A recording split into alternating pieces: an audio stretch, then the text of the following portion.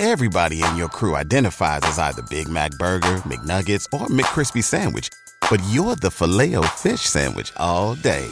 That crispy fish, that savory tartar sauce, that melty cheese, that pillowy bun.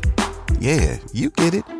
Every time. And if you love the Filet-O-Fish, right now you can catch two of the classics you love for just $6. Limited time only. Price and participation may vary. Cannot be combined with any other offer. Single item at regular price. Ba-da-ba-ba-ba. The following is a Hoop Ball presentation. What's up, everybody? I'm Najee Adams. And I'm Hunter Jacobs. And you're listening to the Hoop Ball Nets podcast.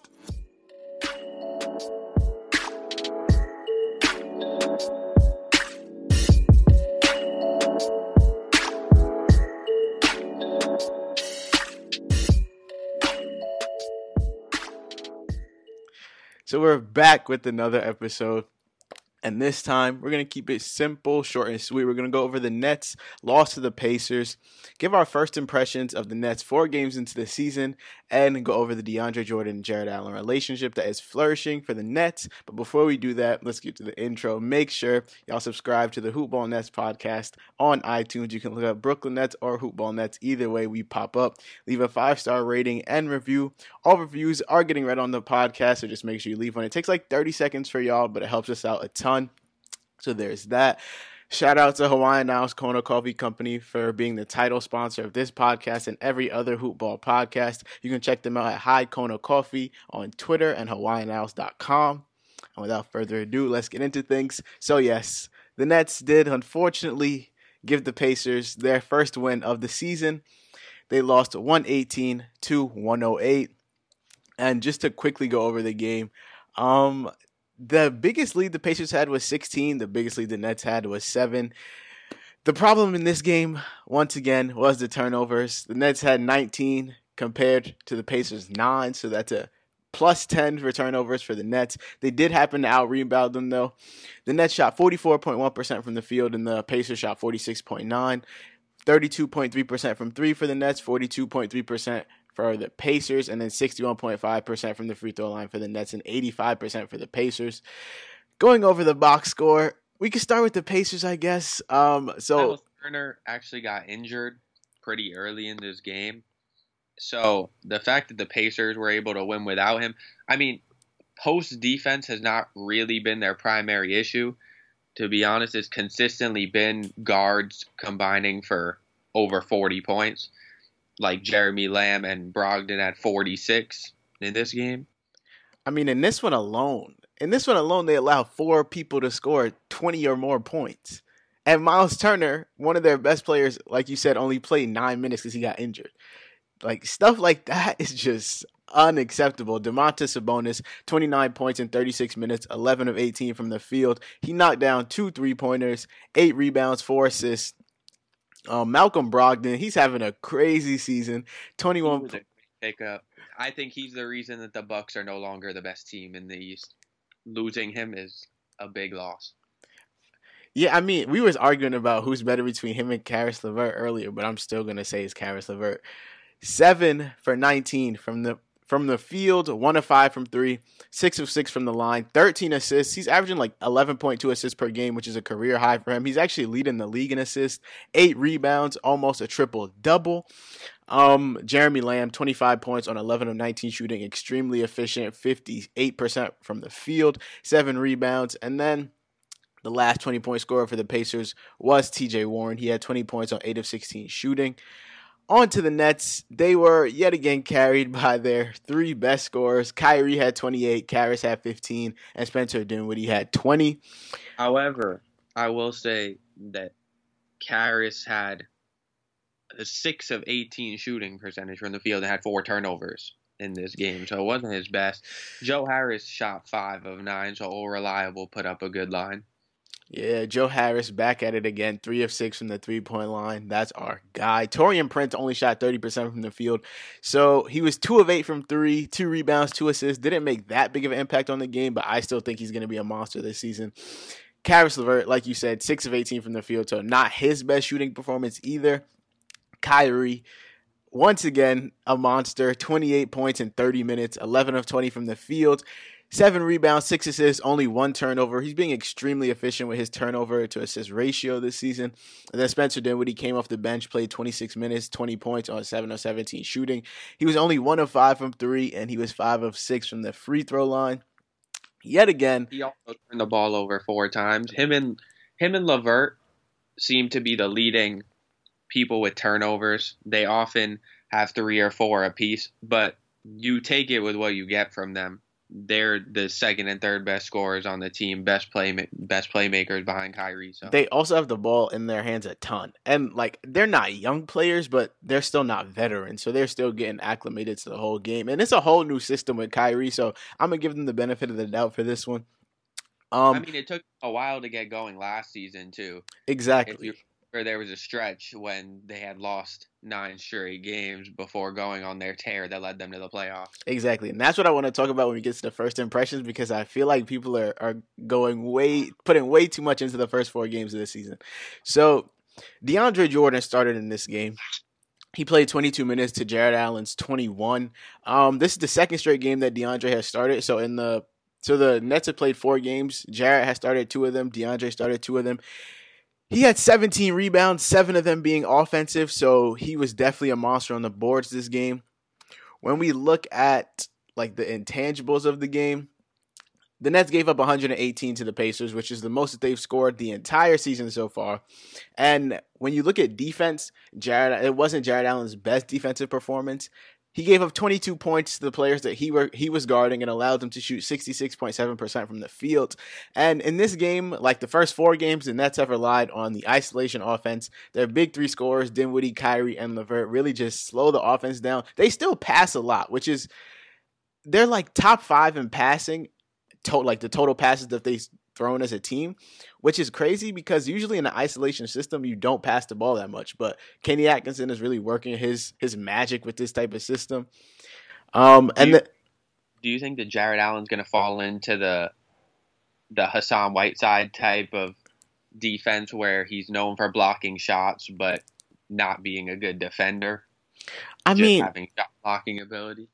I mean, I feel like that could be a route that Jarrett Allen goes, just because he's not like laterally quick. Like when he's defending opponents on the perimeter, he's going to get blown by just because he's athletic, but he's not like, he doesn't have the lateral quickness to keep up with faster defenders. So yeah, I feel like the value that he brings to the team comes from his ability to block shots. So in terms of isolation, too, that's how they're going to play. They played like that a lot last year because that's just the type of player that Dinwiddie is. Dinwiddie's always going to be an isolation player. He knows how to create space. Kyrie's the same way. So when Kyrie came, you could almost predict that they were going to be a primarily isolation scoring team. Yeah, and they're gonna score in different ways because D'Lo ran the offense last season, and D'Lo and Kyrie, as much as people are saying they're close in skill, they're 2 very different players, and they're not like. So the way that Kenny runs the offense can't be the same because D'Lo relies a lot on screens and pick and roll, shooting his shots in the mid range, whereas Kyrie, he can really get a bucket from anywhere on the court. So they're gonna play different types of games. And so Kyrie and Dinwiddie are top 22 in isolation frequency of any players in the entire league, and Dinwiddie is number 3 behind only LeBron and Harden. So that just shows how much they really are isoing, especially with him coming off the bench. And so that is how the Nets lost to the Pacers. So we can move on to the first impressions of the Nets 4 games into the season. So what I have to say before we get into this is that everyone just needs to calm down because the Nets, they're 1-3 right now. And they very well could be 0-4. They very well could be 4-0. Every game has been close except this one against the Pacers, I guess you could argue. But it always comes down to a couple of turnovers, a couple of free throws, just miscommunications on offense and defense, which should show you that once they get rolling and they start gelling together, that they're going to be a force to be reckoned with. I believe that the 3 biggest issues that we're seeing so far, and it's the same 3 issues to start last season, and they're fixable as we saw in the second half of the season. It's poor perimeter defense, poor free throw shooting, and high turnover rate. Because if you look at each of their games, they allowed Ja Morant to score 30 and Dillon Brooks to have over 20 points too. They allowed Alonzo Trier to have 22. Every game they played, they had Lamb and Brogdon over 20. They have not played. You're right. I forgot that they used to get lit up by guards last season. Not the big men that have been killing them on the teams other than Sabonis, really. It's mainly been the guards. They did a good job on Jaren Jackson, but the problem is when Ja Morant scores 30 and carries them through the whole last few minutes of the game into overtime, that's an issue. It is an issue, and that's why I say there. He's a veteran. He should have been able to overpower Ja Morant in the end of that game. I mean, I agree. I think that if we're going to pinpoint one loss that the Nets have that they shouldn't, I want to say it's the Grizzlies, because there's no way that you should be giving up 30 to Ja Morant in his third NBA game. That is just unacceptable. So that's where I come to say that my 3 takeaways from the Nets 4 games into the season. Number 1 is that they are really, really, really bad on defense right now. It's mainly perimeter defense, but overall teams are scoring 122 a game on them, which is the 3rd worst in the league, and they give up the highest 3-point percentage too. It seems as though the effort that we were discussing from preseason games actually carried over to the regular season, where we'd see guys not closing out as well as they should and just standing watching the ball. Exactly, and I feel like a lot of it is effort, or like a lot of it is not knowing, like, bad defensive. Like, I don't know how to explain it, but a lot of it is not knowing your opponent. And like a lot of the time in the Pacers game, they were just leaving Sabonis open. DeAndre Jordan would just let him shoot. And granted, Domantas Sabonis isn't Stephen Curry. He's not knocking down shots or anything like that. But can make it, so you still you still have to close out. So, and that's where I come to say that once they start to gel together defensively, they'll be fine. They were, 8-18 through the first couple of games of last season, and they ended up winning 40 games. Is because after that stretch, they turned things around. That's when D'Lo started taking over. And in this case, I don't know that Kyrie will have to take over, because as we've seen, he can score 50 and they still not win. Like, yes, that's rare, but I think the team overall has to step up on these little things, free throws, turnovers, defense, rather than Kyrie just taking over games. Yeah, they're giving up. They're top 10 in the field goal percentage allowed to the opposing team. And so that means it's not just perimeter defense that's a problem. Their defense all over the court is a problem. Jared Allen gets fried sometimes in the paint. DeAndre Jordan gets fried sometimes in the paint. I think it just takes time. Like, it's not, they weren't going to come out. I don't know what some Nets fans expected. They weren't going to come out and just be the 2016 Warriors. Like, it's going to take time. And the second impression is really that they've been great on offense, which you would amazing on offense. One team. They're top 12 in offensive efficiency, top 10 in pace. They take a lot of free throws, top 4 in the league in that. And then they grab offensive rebounds. That comes with DeAndre Jordan, and points per game, Kyrie Irving. When you get Kyrie and DeAndre Jordan, your offense is going to improve. Exactly. They're not as everything. They're not as pick and roll heavy. Like we said earlier, they run a lot more ISO ball, but they're still top 3 in screen assists per game. And screen assists per game is basically you score off an immediate screen. Like the screen. A lot of that actually is for Joe Harris. Joe Harris is great at running through screens and taking threes in he takes the same type of threes as like JJ Redick. Have you ever seen JJ Redick come off a down screen and pull up as soon as he gets? Korver, those are the type of guys that they're pulling threes off of screens. Exactly. So yes, if there's anything to look forward to, is that 4 games into the season, although the Nets, a lot of the pieces the Nets have are similar to last season, adding Kyrie in brings a whole different perspective, and they're still really, really extremely good on offense, probably better than they were last season. So I think, if anything, you can expect the offense to take a slight hit going forward in the season and the defense to take a major bump. I don't think they're going to be the worst defensive team in the league. I think they're going to figure it out, whether it's small rotation changes or just gelling better as a team as the season goes on. I think the defense will improve. And then My third and final takeaway comes in the realm of free throws and turnovers. I think those are the two, outside of obviously offensive and defense. I think that free throws and turnovers are the two biggest issues the Nets are facing right now. So they're bottom 3 in free throw percentage, even though they're top 4 in free throw attempts.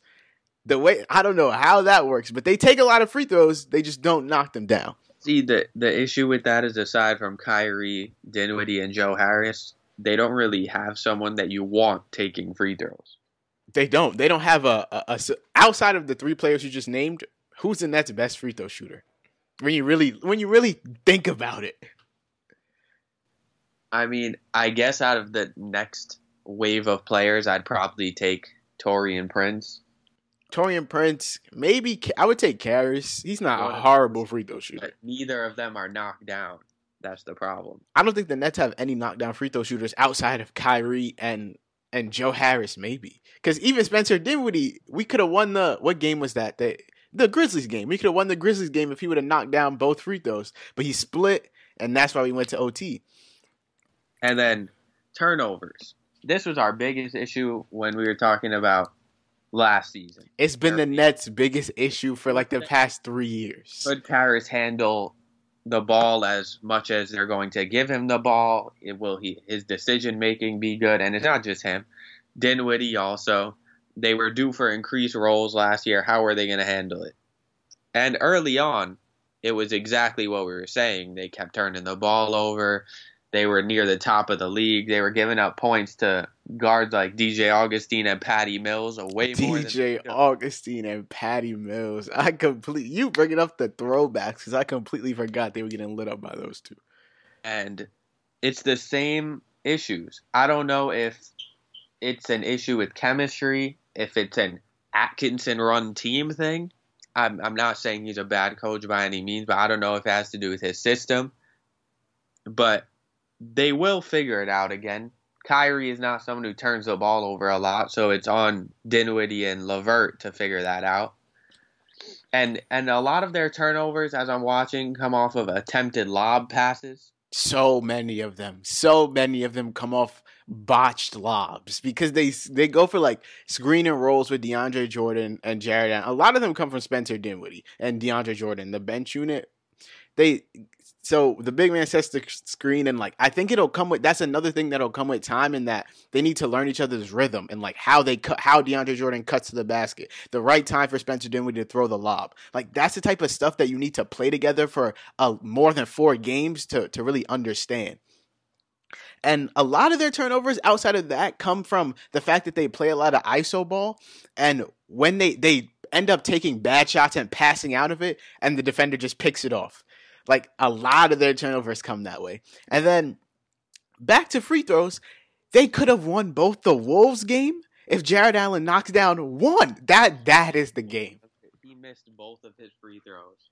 That is the game that haunts me this season. I know both of them. They are the best 1-3 team. Easily. I don't even know what other teams are 1-3, but whatever other teams are 1-3, the Nets are the best team that's 1-3. They're playing down to their opponent's level at this point. That's why I said they very well could be 4-0. It's slight adjustments that need to be made for this to be a top 4, top 5 seed in the East. Yeah, easily. I mean, the other 1-3 teams are the Pacers, better than the Pacers, better than the Wizards, the Warriors, and the Grizzlies. Now that Steph is gone, I'm taking the Nets over the Warriors. And then the other teams with worse records are the Pelicans, Thunder, Kings, Knicks, Bulls. The Nets are better. Every single team you just named, the Nets are better than. Easily. Better than half the teams that have better records than them, too. They're just... Like, aren't the Timberwolves like 3-1? Yes, they just lost their first game. There's no way. Like, saying that the Nets are going to be bad because they're 1-3 is like saying that the Timberwolves are going to be the number 1 seed in the West because they're 3-1. The first 4 games of the NBA season, a lot can happen, and please take everything you see with a grain of salt. I mean, I think it's pretty clear that there are 5 locks in the East right now. Which are? It's going to be the Sixers, Heat, Raptors, Celtics, Bucks are not in that order, but those are the 5 current locks.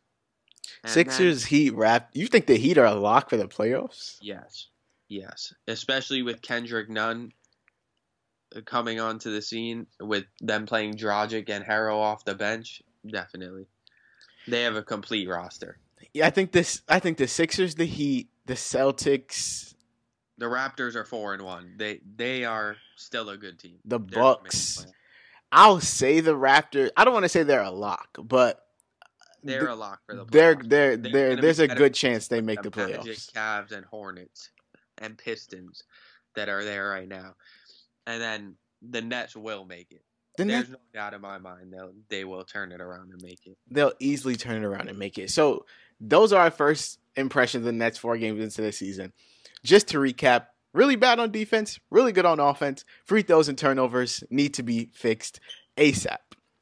But wait, before we move on, I just want to say that last year, they were also bottom 8 in free throw percentage and bottom 5 in turnovers. It's just hurting them. That was early in the season, because if you remember, around the time they were 8-18, we would look at the turnovers team stat, and they were last. Exactly. It's just hurting them more this season because they're not clicking on defense. Like, the Nets have been bad at free throws and turnovers for a good while now, but people are taking it to the extreme because they have these high expectations because we got Kyrie and KD. But let's calm it down and we'll be fine. So moving on to the Jared Allen and DeAndre Jordan relationship. A lot of people thought to themselves, why bring in DeAndre Jordan this offseason if we already have a player who's theoretically the same type of player in Jared Allen? Well, question. Do you want Kevin Durant? Exactly, and that's exactly what I was going to say. Because if they told Kevin Durant no, he probably was not coming. That's part one of it. Obviously, if you're bringing in Kyrie and Kevin Durant, you're going to do whatever they say. You're going to get whatever guy they want. Garrett Temple, and KD said bring in DeAndre Jordan. It doesn't matter who they said bring in. Difficult demands. The only player that they didn't bring in that they might have wanted was Melo. But a lot of stuff comes with Melo. Like, Melo comes with a lot of baggage. So that's something that is a completely different story. But DeAndre Jordan, he was signed primarily for 2 reasons. One being Kyrie and KD wanted him, so the Nets went and got him. As simple as that. Second reason being to mentor and compete with Jared Allen. So DeAndre Jordan is averaging 21.3 minutes per game, and Jared Allen is averaging 27.8. Last year, he played 26.2, so there's not a huge jump in his minutes. Theoretically, like I said, they're the same kind of big man, so you can't play them together. So that's why a lot of people are wondering, what was the point? DeAndre Jordan is at the stage of his career where he's lost some of the athleticism he once had, but now he can give Jared Allen all of the wisdom that he's learned throughout all of his years in the NBA. And look, I believe they had Ed Davis last year, right? Ed Davis was a great locker room presence, great rebounder, but he wasn't an All-NBA center. DeAndre Jordan is a 3-time All-NBA center. Exactly, and that's what people forget. DeAndre Jordan has made an All-NBA team 3 times. He was a great center, and he's still good. He's not bad by any means.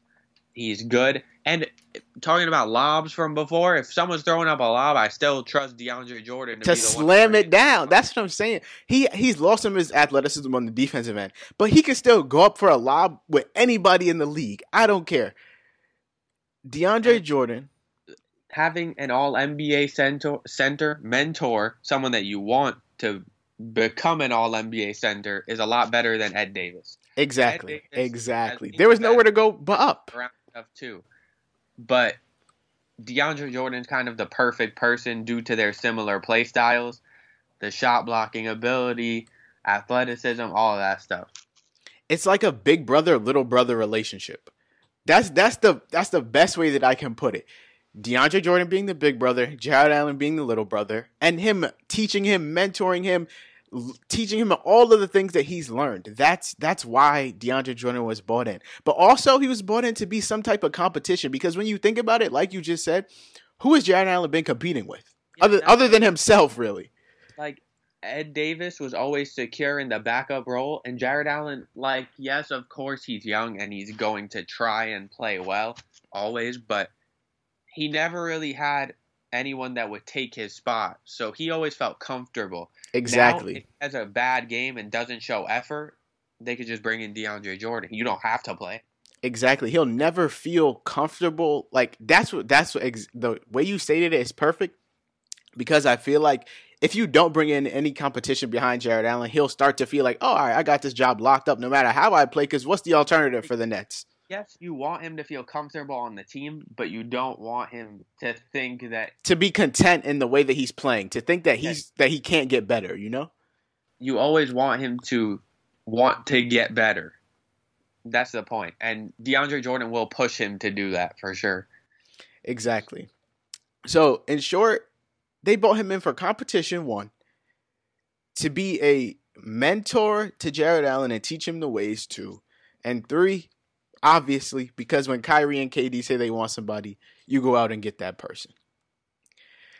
So with that, we want to thank everybody for listening. Make sure you subscribe to the Hoopball Nets podcast on iTunes, Stitcher, Apple, wherever you listen to your podcast. I can guarantee you that we are. So just search up Brooklyn Nets or Hoopball Nets. Subscribe to the podcast. Leave a 5-star rating and review. All reviews will get read on the podcast. If you want to follow the podcast on Twitter, it's at Hoopball Nets. And if you want to shoot us a follow, our little Twitter links are in the description. So just go down there and click that. And yeah, without further ado, we'll see you all next time.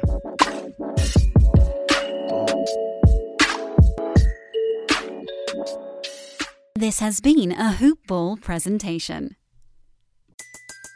Everybody in your crew identifies as either Big Mac Burger, McNuggets, or McCrispy Sandwich. But you're the Filet-O-Fish Sandwich all day. That crispy fish, that savory tartar sauce, that melty cheese, that pillowy bun.